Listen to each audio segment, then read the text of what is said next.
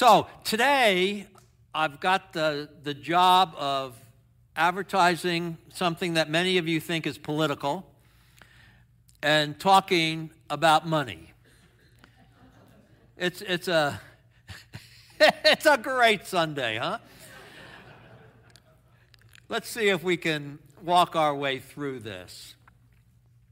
You know, I don't think that book is political. I think that book is religious, so I hope you read it.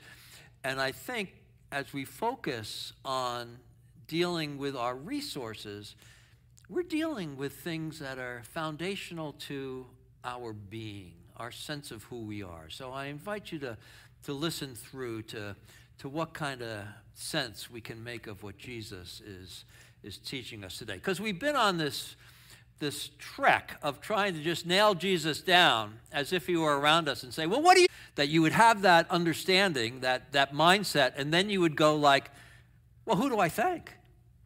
Is there anybody here to thank?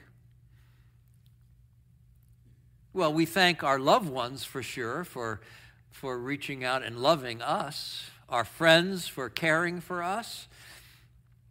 We think of that, but when we get into that foundational place, we start to think, well, is there something that kind of holds it all together?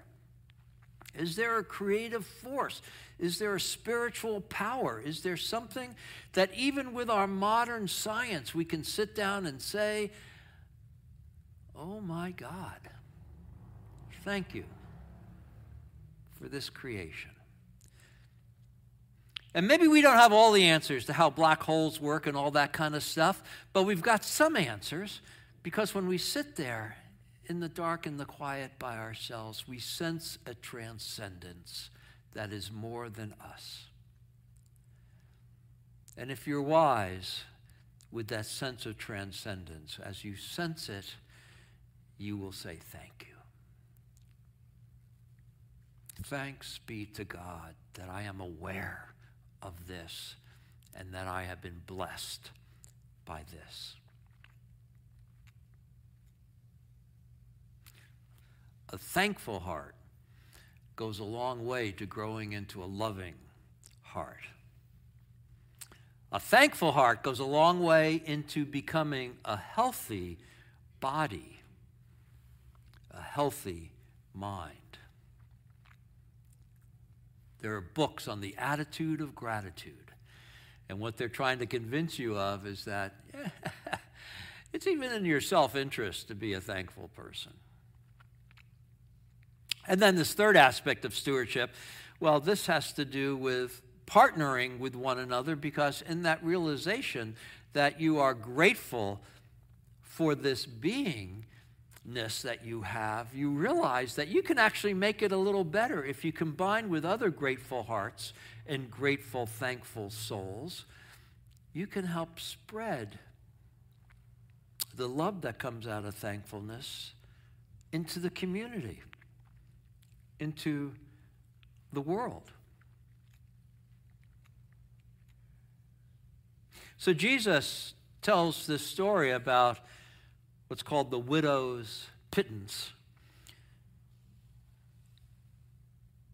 It's told in admiration of the contribution that she makes. And it's very in line. It's very in line with Jesus and his observations and his points of view. But it's also in line with Buddhism. It's also in line with Judaism.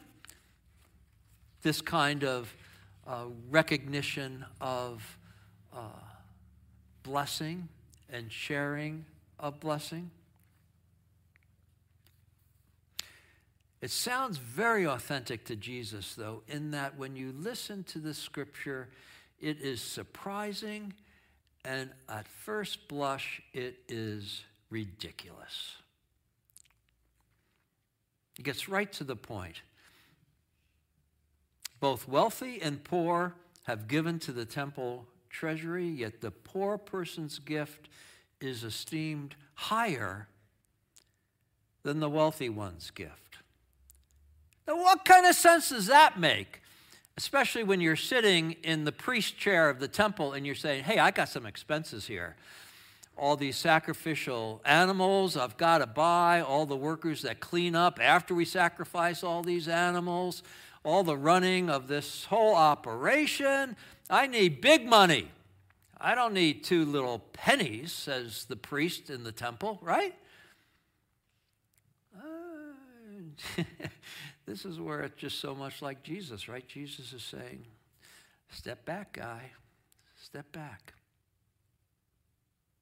The poor person's gift is esteemed higher than the wealthy one's gift because the wealthy person gave out of his abundance. This widow, she gave out of her poverty. So you can imagine the scene. Jesus is walking in the temple. You know, this scene in Scripture happens after after Jesus has his triumphant entry into Jerusalem. You remember the Palm Sunday story about riding in on the donkey? This has happened, and Jesus has cried over the city because it doesn't know the ways of peace. It doesn't listen to the prophets. It's not listening to him. He's had that scene that's remembered as the cleansing of the temple, where in righteous anger, he's scolding people for making the temple a den of thieves. This story is prior to his arrest and crucifixion. He's walking in the temple, and the scribes are pestering him. They're pestering him with questions about his authority, and where does he get off talking like this, and who does he think he is to behave like this in the temple? And so in the context of all that confusion and stuff, Jesus, walking with his disciples, goes, hey, take a look at her.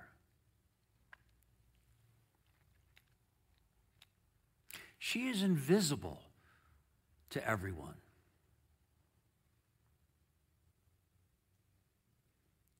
But not to Jesus. And he sees her making this private act of thank offering. And he realizes the significance of that for this poor woman to be doing that. And he points her out with this lesson. And they see her. And maybe they understand her. Not sure. But he's trying to get them to understand her. It's like the woman who poured ointment on Jesus' feet and then cried.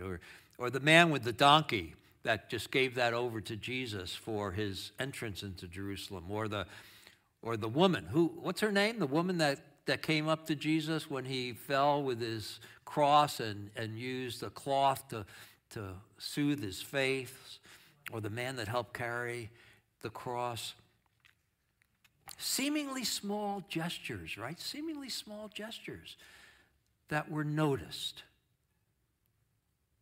And we remember them 20 centuries later. Because in those gestures were acts of love, acts of sacrifice, acts of priority about the person's life. Jesus is making an observation about faith and stewardship here, that many people give out of their abundance. It's not unappreciated, giving out of our abundance. And though the gift may be very, very sizable, and you know, the temple rejoices. If that priest could have come out and talked to Jesus, he would have scolded him, say, wait, don't discourage these wealthy people giving to the temple. The temple appreciates everyone's generosity. The church appreciates everyone's generosity. But Jesus is noting that perhaps, maybe, often, the gift from the wealthy doesn't have the same pinch or meaning or significance as the gift from the poor. And with that observation, he's trying to teach us something about portionality, about meaning, appropriateness. The widow's gift is out of her poverty, perhaps even putting her more at risk, or perhaps she has a sense of God's providence in her life and she doesn't feel at risk, and this is just giving all back to God because God gives all to her and she knows it. She lives in that place, perhaps. We don't really know. But we do know that it was a gift of significance that Jesus was noticing.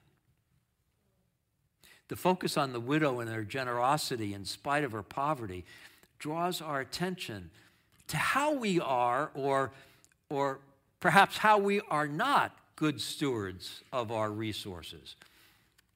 How we are or how we are not really generous. Jesus is teaching us the value of our use of our resources. And it's not how much we have that makes the difference. It's what we do with what we have that makes the difference.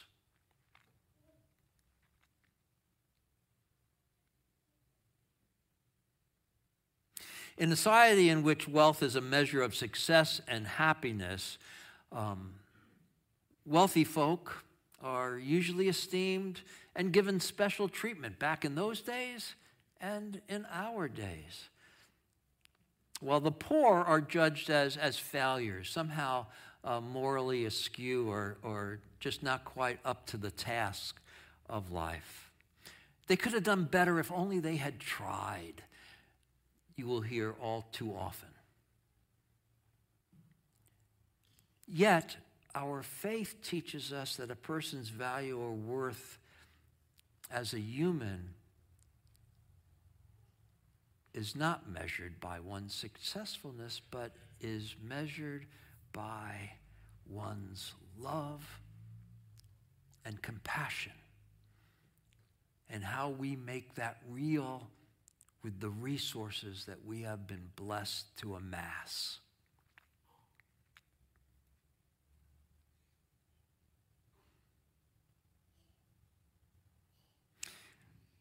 People are to be valued by their character, by their faithfulness, we would say. Both wealthy folk and poor folk. Same criteria. And actually, same opportunity to evidence their faith and to make a difference for others. All of us are given that opportunity, regardless of our resources, our mental capacities, our physical abilities. We are all given that opportunity.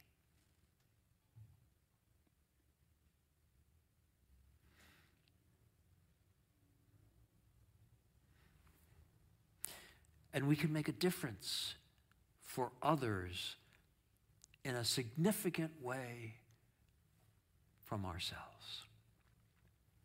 Through the direction of our generosity, is it towards God and God's purposes? Is it towards me and my fun? Through the size of our generosity, is it something that makes no difference in that I depart with it? Or is it a significant investment that I'm making towards that person or that project or that need? We're no longer thinking that wealth is our ticket to heaven. How we live our faith relates to that kind of stuff, right? Our manner of stewardship witnesses to our faith, makes real our values and our priority. It gives life to our faith. Our engaging in prayer on a regular basis, our engaging in activities of compassion on a regular basis, our using our abilities on a regular basis to benefit people beyond our small little orb, and are using our finances on a regular basis to help people in need and to make those NGOs and nonprofits thrive so that they can make a difference in people's lives in an organized way. We who have been fortunate with our labors, fortunate with our investments and all of that, we have been given a special opportunity to be of consequence for God and for our neighbor. Our stewardship decisions reveal our understanding of that truth, of that special opportunity. And so I encourage you, as you think through this sermon and kind of make sense of Jesus' highlighting and what Jesus is trying to teach about living faith in a way that is significant to yourself and to your neighbor, I invite you to think about this prayer, this stewardship prayer. It goes like this. Lord, what do you want to do through me to accomplish your good purposes for our church and for our community? Amen.